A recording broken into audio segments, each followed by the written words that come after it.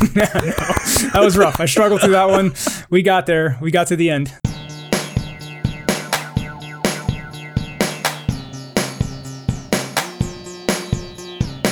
Welcome to Season 1, Episode 15 of the Swift Over Coffee podcast. I'm Paul Hudson. And I'm Sean Allen. And I know, Sean, it's been a massively busy few weeks for me, and I believe for you as well. Yeah, my HR nightmare, I can't call it a nightmare, but my little stint as the HR person for our startup is finally over. We finally hired my replacement iOS developer. So like I've been saying the past couple episodes, I finally got to deliver, the good news, finally got to help start someone's career. They start April 1st. Super pumped about that. That's going to be so much fun. They start April 1st? Yeah, that's been the running joke. Okay. We're like, yeah, you got the job. Sure you do. You start April 1st. But, yeah. But we have been joking around about that. But it is the official real start date because, I don't get back from London until end of March. So it's a good time. And that's a good segue. You've been prepping for London? Yeah, so that is only a few days as we record this away now. I'm doing my talk on Swift 5 and Swift Evolution in general, how it's been working. So that's very busy. I just got back from App DevCon, where I delivered my very first non-technical talk about the need for more moral thinking, more ethical thinking, and more inclusion in our community. That was great fun to deliver. I enjoyed that very much. And then I'm now officially definitely planning for my own conference in July. I have now I've got my own company, Hudson Heavy Industries. I have paid the deposit in the venue. It's happening now. I've got actual real dates, July 8th and July 9th. It's definitely happening. So it is all go right now in the conference place. Can we hear the, as you know, I'll give my little self a plug here. I do a podcast called Origin Stories. So I want to hear the origin story of Hudson Heavy Industry name. How did that name come about? That struck me from left field when I saw it on Twitter. I was like, what is this? Well, my plan was either something like Second Straw, where you've got to know the two straws thing, can I get the inner joke? But, this is a part of my bigger plan that if it all goes wrong in Swift, I can sort of segue into making cars or something.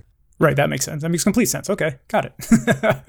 And yeah, so one other thing, I think we announced this last episode as well, but we are doing a live podcast at iOSCon, where we'll both be. So that's going to be interesting, our first ever live event. Curious to see how that's going to go. But it does mean we'll be announcing the next open ballot imminently. Like, we're not waiting the usual sort of 10 days or so after this episode comes out, because iOSCon is a few days away, so it'll be much earlier than usual. So watch the Twitter, folks, and you'll see it hopefully coming soon.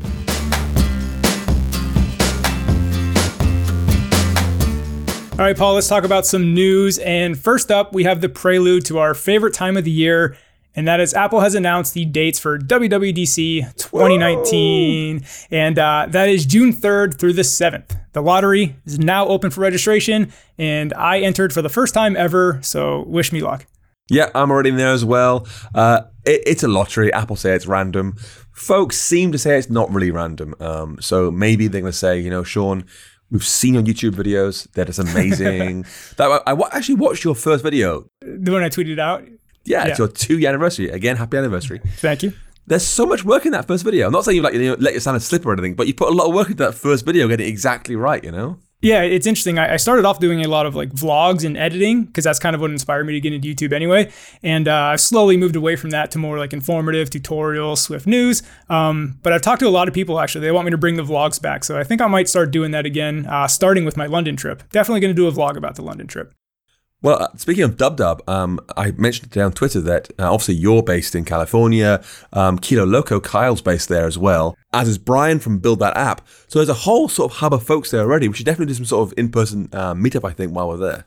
Yeah, I would love to do that. And speaking of DubDub plans, this is kind of the first year where I'm going to know a lot of people. To be quite honest, a lot of the reasons why I never put in for the lottery was because I don't want to go by myself. I'm not going to know anybody. It's kind of weird. But, over this past year, I've gotten to know so many developers, and I know so many people are coming from all over the world. So very much looking forward to that and getting together with a lot of developers. Yeah, and even if you don't win the lottery, I hope you'll still be there. I'm there no matter what. Whether I win a lot, I'm flying out there already. Flights booked, hotel booked. I'm going no matter what. Because the atmosphere is great. Yeah. Everyone's very excited to be there. Everyone's friendly. Everyone wants to discuss ideas. Plus there's AltConf, plus Nextdoor, hopefully, and Layers and more. It's a really big buzz no matter of the lottery result. Obviously, we want to win a lottery ticket still. Sure. I mean, I'll definitely go down no matter what, at least for one of the days. The train ride to San Jose is kind of a pain in the butt from San Francisco.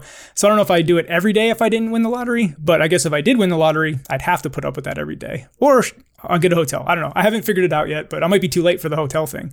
So I was talking to Ben Sandowski a couple of days ago. He makes Halide, the camera, and Spectre, the new spin-off camera app. Beautiful app. Anyway, he lives 30 minutes away from the conference center in San Jose, and he's still going to get a hotel in town to avoid the sort of crush of people traveling around, because it's very, very busy there. You know, the traffic there is atrocious. So yeah, he's half an hour away. We'll still get a local place. So there you go. Right. Interesting. Yeah, I gotta figure it out, but the hotels are so damn expensive right now. Yeah, but I hope to see folks come. I know that Marco Pont was there last year. I think Dan O'Leary's going to try and come. Folks we've known online for quite a while. It's been great to see them there and hang out, get some coffee, perhaps get dinner or something. Because it's just really nice meeting our friends that we wouldn't otherwise see, just like, tweet here and there in person, Yeah, it's always a little weird dynamic. Like you feel like you know them, even though you've never spoken to them or met them in person. It's kind of a weird dynamic. All right, up next, we have a new feature getting accepted into Swift, and that is SE0242, synthesize default values for MemberWise initializer. That's gone through review, and it has been accepted. So what does this mean? As you know, when you declare a struct with a couple variables, like a struct dog, give it an age and a name property, you get a default initializer. You don't have to write out, the init method. But let's say you want all dogs to have a default age of 0. So you give age a default value of 0. Well, when you go to create a new instance of dog, age will still show up in that default initializer asking you to set a value, which can be annoying because you set the default value to 0 for a reason, right? This proposal fixes that so you can initialize a dog with just the name property, and it will be initialized with the default age of 0. I love this change so very, very much. Swift's MemberWise initializer for structs is one of its very, very many useful features. And often I'll make custom initializers an extension so they don't hide that MemberWise initializer. It's just so useful to have. However, they aren't perfect. And one of the holes they have, or at least had till this change, was this one. So I don't want to have to say, my optionals are nil or my integers are 0 when creating objects. It's just pointless overhead.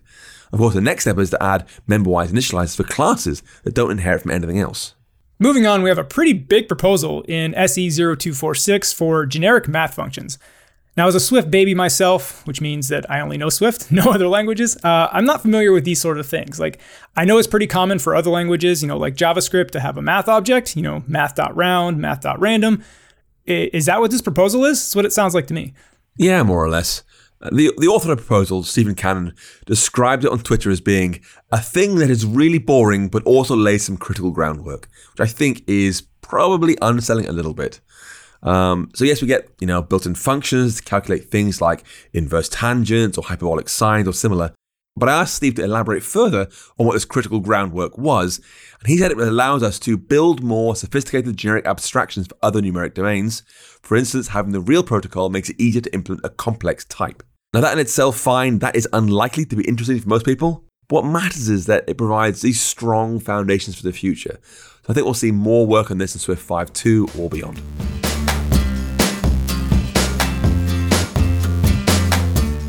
And as with every episode, we have our picks. What do you got for us, Paul? So I have 2 smaller picks this week.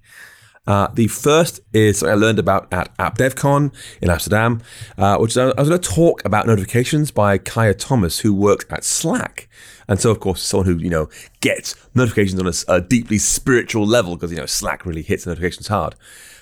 She mentioned an iOS 12 feature I hadn't spotted, but it's really, really nice because when you request to show notifications, you can say, do you want badges, do you want alerts, do you want sounds, whatever. You can also say, provides app notification settings, which adds a link to your app's notification settings in the section of the main settings app.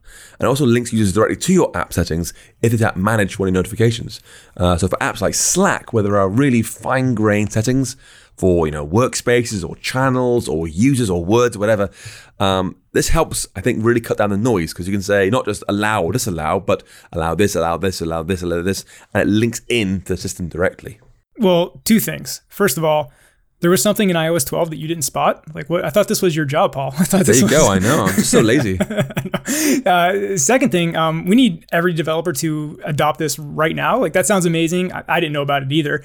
I'm one of those people that, I turn off 90% of my notifications, but occasionally some of them slip through, and that's very, very annoying. For example, Google started sending me a bunch of like NBA score notifications like out of nowhere a couple weeks ago, and really annoyed me. So would have been nice to just be able to tap into it and just, turn it off. Oh, NBA. That's the National Book Award, right? Yeah, good one. Yeah. Newcastle Brown Ale. Wow, did you just Google NBA acronyms right now and look a bunch up? Totally did. Yeah, it's a migration page on Wikipedia. The National Basketball Association, round ball. Oh, sports, eh?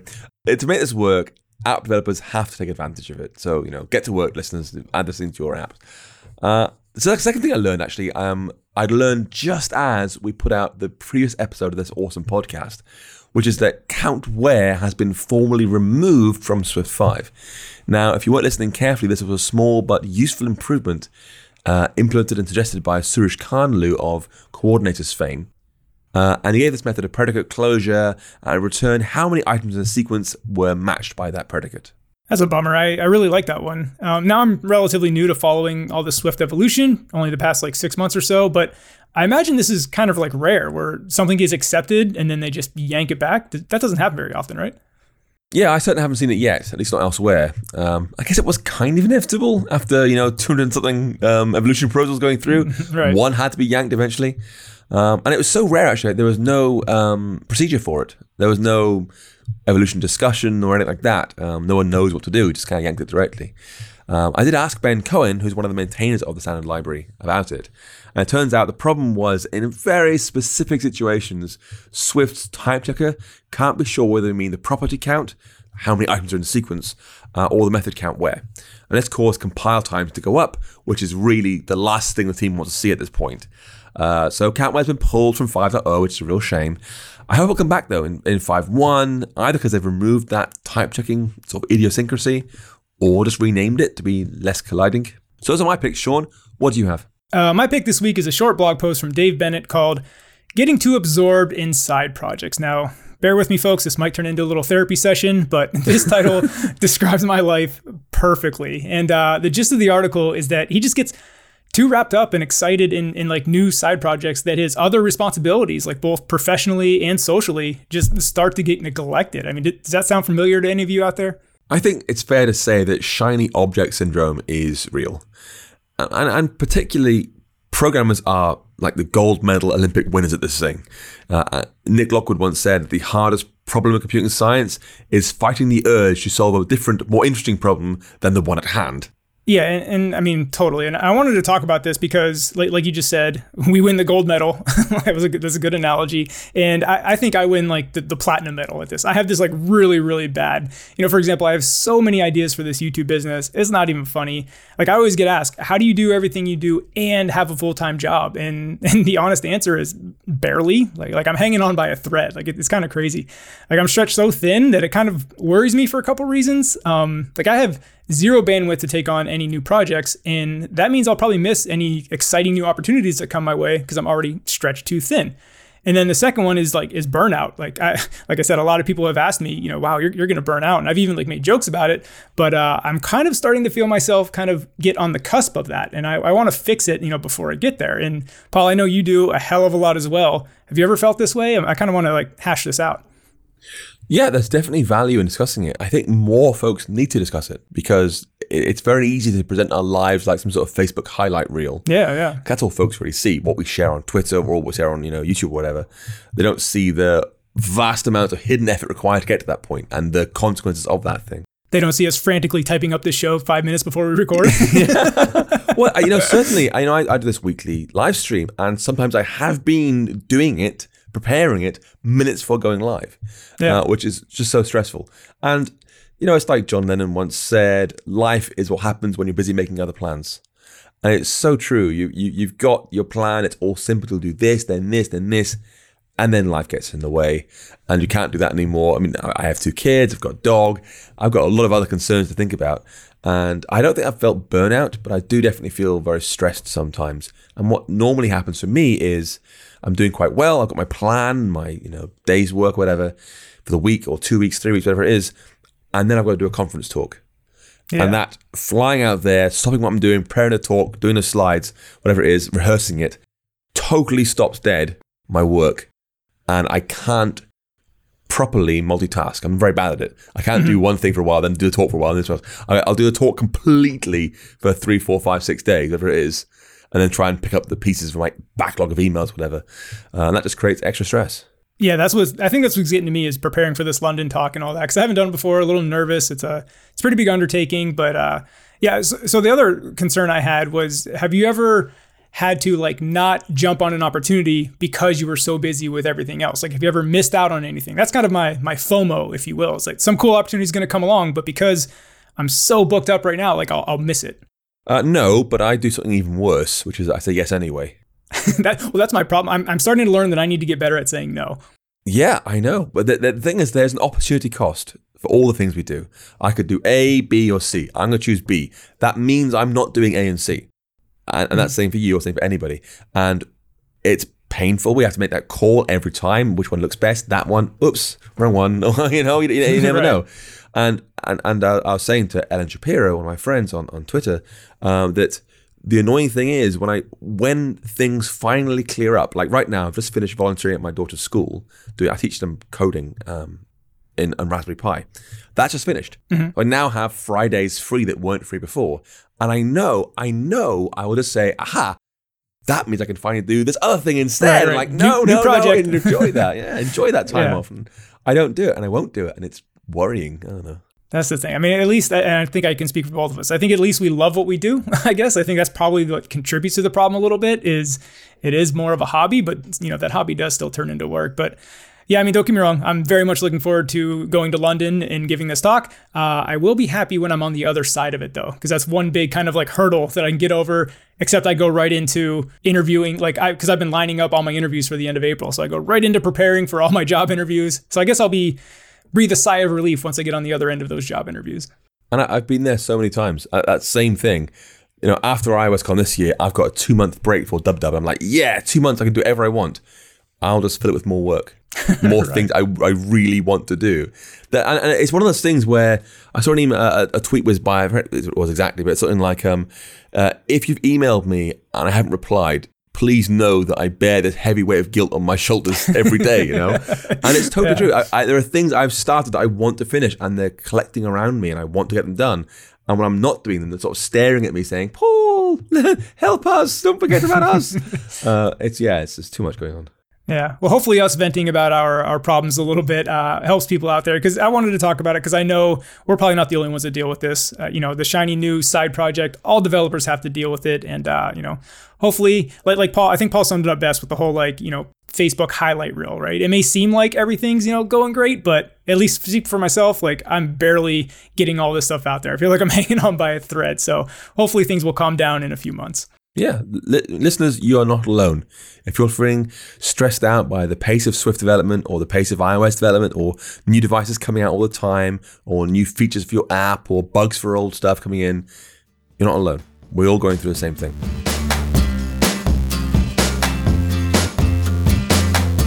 So now it's time for our open ballot. This time, ahead of DubDub, the question was, macOS, make something now, wait for Marzipan, or ignore it entirely. And again, we had stacks of responses from you folks. Thank you very much for that. We had an amazing response from Zagar, who just announced a new Mac app called Conferences at conferences.digital.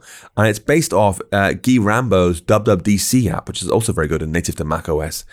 And so having just released a new AppKit app, knowing that Marzipan is coming out, this is a very, very topical, timely response to have. And Zagar says, macOS apps are stable, Marzipan's new and no one knows how well it'll work. He said it was interesting to build a macOS app for the first time. It's always great to learn something new. And even if Marzipan will be successful, it'll definitely be helpful to have some experience developing native macOS apps, which is fantastic. I love doing macOS apps personally, Sean. I'm not sure if you've tried them yourself, but they are a very similar platform to iOS, not the same by a long way, but similar. And the same great language behind it, same tools behind it. So you can do a lot without that much learning. No, I actually haven't tried macOS, and I think I will before Marzipan comes out, because from what I understand is Marzipan, at least for the first year or maybe even 2 or 3, will be more so iOS converting to a macOS app, not necessarily, macOS over to iOS. So I think if you want that full-blown native macOS app, AppKit's still the way to go. Eric Cricklow said, I started as a macOS 10 developer, so I'll stay as a macOS developer independent of being an iOS developer. And Cyril Garcia says, you shouldn't wait for Marzipan to be released before building for macOS. Just start building. I think it's worth keeping in mind that even large companies like Microsoft or Skype or similar still have to justify very carefully building different versions of macOS and iOS. It's not easy, it's not cheap, particularly on complex apps. So I'm not sure the just start building argument really sways me very much. I do like AppKit, I love UIKit as well for different reasons, but I can understand why companies would be very, very keen to share code if possible. Yeah, and I'll stick up for Sai here. He goes by Sai, by the way. I'll stick up for him here a little bit because I do agree with what you're saying. Huge companies, huge apps, for sure. Absolutely, you're 100% right. But I think the question we posed was more along the lines of, what are you doing? So I think for the individual, I think it's probably better to, I agree with them, just start building. Because even if Marzipan comes out this year, we all know how this stuff works. It's going to be a year or 2 before it's stable and fully robust, maybe even longer. Yeah, it's certainly interesting seeing them pre-announce it. They've had a whole year, because let's face it, they've shipped news, they've shipped home and similar. People like SDS, Steve Troughton-Smith, would have dug into that straight away and went, oh, this is UIKit, immediately. Yeah, So they had to pre-announce it. They had no choice. I was going to say, yeah, the cat was kind of out of the bag last year too. I think that, like you said, I think they had no choice. I don't know if they wanted to, but I think they had to. But that implies that it's been going, by the time Dub hits this year, it'll have been in active development for at least 2 years, probably longer. So it'll be fairly mature when it finally ships this September, I think. So I'm hoping it'll be actually in a great state. Kristaps Grimberg says, waiting for Marzipan. It would actually be a big thing for my company, planning to make a macOS app with that technology. Zach Falgouz says, waiting for a Marzipan-ish announcement at DubDub this year at the very least. There's too much smoke swirling for there not to be a fire somewhere. Ignoring macOS is fine to do now, but why cut off an entire platform if apps become easy to port? Yeah, I agree. This is the thing I'm most excited about from Marzipan is what Zach said, kind of the easy port. Now, we don't know how easy that's going to be. I've heard John Sindel talk about it on his podcast. Is it going to be as simple as a checkbox in Xcode, just like iPhone and iPad is, with some small tweaks? Or is it going to be, a bit of work? So I do think we're going to see a lot more iOS apps on the Mac. So the Mac is going to be the biggest beneficiary of this, I believe, because we're going to get a lot more Mac apps. I get the impression that what's going to happen is it'll be a checkbox. You'll have to do more work to take advantage of native macOS stuff, but Apple would be extremely smart to add things to iPad in the meantime, on iOS 13, that make those checkboxes much sweeter. Like if you want this thing for macOS, you also have to have an iPad. So folks are more inclined to do it anyway. Marco Pont, a great friend of the show, said, maybe I just don't know enough about it, but Marzipan sounds about as realistic as using React Native for the sake of having an Android version of your app. Whoa, shots fired. Yeah. JK Cross says, even though I like macOS, I love iOS. That's love in capital letters, listeners. So from my standpoint, ignore it. I want to make iPad my main computer, so I want more pro-level iOS apps. Xcode for iPad, please. And Tony Bolas says, ignore until Marzipan, then both of you can show us the quickest ways to update our current production apps to this great new audience. Looking forward to all that Paul and Sean do. Thank you very much, Tony. So I think what we're seeing here is that the lines between macOS and iOS are becoming blurred, which is very, very nice. I don't know if you ever used Windows 8. I did briefly because we were trying to port some software to the Surface, the original Surface, running Windows 8, and it was nightmarishly bad. It was so confused, so mixed up. This was touch, this wasn't, and so forth. It was really, really bad because they didn't blur the lines. They went, right, it's going to go entirely all touch-based. that overnight, and it was a disaster. So they rolled back in Windows 10, obviously skipping a whole number is that bad to try and get distance away from Windows 9. They rolled back massively in 10, and I hope Apple are going to continue this blurring thing, slowly bringing them closer and closer together. That means better iPad and more Mac-like iPad and more iPad-like Mac at the same time. Yeah, I agree with what J.K. Cross says here. I do think it is going to take a long time for iPad to be your main computer, but I think I do like that future, and I agree with what you just said. They're blurring the lines. It's going to take a bit, but I'm excited for that future. How would they make Xcode work on iPad? I mean, really? I don't know. I've been I have my iPad Mini. You have your iPad, right? It's not an iPad Mini, folks. He makes fun of my 11-inch new iPad Pro. But no, I've been using it. Storyboards, storyboards at the very least, Yeah. That's true. I don't know. I don't have the answer. Isn't that why they hired? I forgot his name.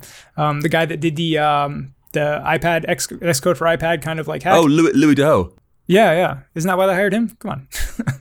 Yes, so far, Xcode 10.2 is his main first release he worked on, and he made breakpoints change color based on your Mojave accent color, which is a great feature. Louis, if you're listening, I'm welcome to have it. But what I'm worried about is that as it stands, IB is not going to work on iPads. Even big iPads will struggle with IB. There's too many options in there. It's not a nice experience. There is still some talk of some new declarative UI framework coming from the Swift team that would require a new sort of IB around it. That might solve the problem entirely. A whole new thing coming out, perhaps. That'd be a big change, and Apple does not really go in for big changes. Well, I do think this is also a 5 to 10 year window. It's kind of like at least the way I'm looking at it. I don't think this is going to happen anytime soon. Santos says, it depends. I'm undecided between ignoring and waiting till Marzipan. Designing for the iPhone versus iPad can be a lot of work if you want to make both experiences unique. And having to design for Mac on top of that might be too much for me personally at the moment.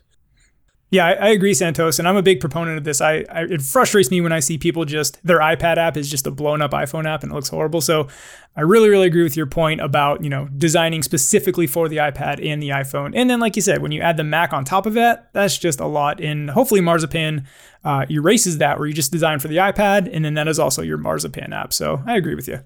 Yeah, so I absolutely also dislike it when I see blown up iPhone apps on iPad.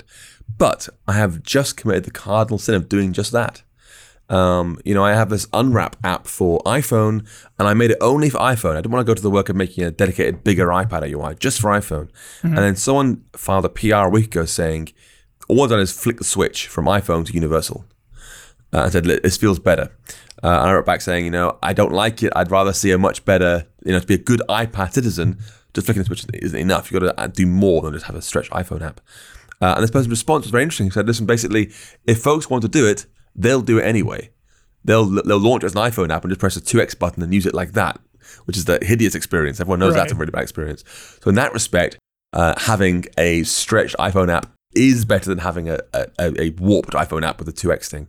So I ended up going ahead and making it universal. I had to make some changes to make the whole thing look a bit better, but it's still just a blown up iPhone app. And it annoys me because I don't want that, but I can see his point that actually people do it anyway. So... it depends. It depends, Sean. It always depends. Isn't that the name of the section? Yeah, my overall thoughts on this are I just can't wait for Dub, and I just can't wait and see. We can speculate all we want and make all these predictions, but we're going to find out in about 2 months. Yeah, I wonder if we'll do a live Swift over coffee during Apple's podcast studio at Dub perhaps. Interesting. Paul, you're making more projects. Didn't we just talk about this? I can't take on more projects, Paul. No, just kidding. That's going to wrap up this episode of Swift Over Coffee, but as always, we want to leave you with something to think about, and that is the next open ballot. Reminder, we're doing our live show at iOSCon this coming Friday, so this is going to be released Monday. You got about 3 or 4 days, to submit your open ballot. But anyway, the question is, should mobile developers be skilled in more than one platform? For example, Android or React, as well as iOS? I think this would give us a great chance to see you write no tests on all platforms. Exactly. I don't discriminate. And as a special bonus, if you come and find Sean or I at iOSCon, you'll get a Swift Over Coffee sticker. Only if you can prove that you've left a review. That's the stipulation. And written some tests. Yeah, exactly. It's going to be hard to get these stickers. I'm not even going to have one. So anyway, tell all your friends to subscribe. Like I said, please leave a review. It definitely helps out the show. And don't forget to follow Swift Over Coffee on Twitter at Swift Over Coffee. We'll see you in the next episode. Bye.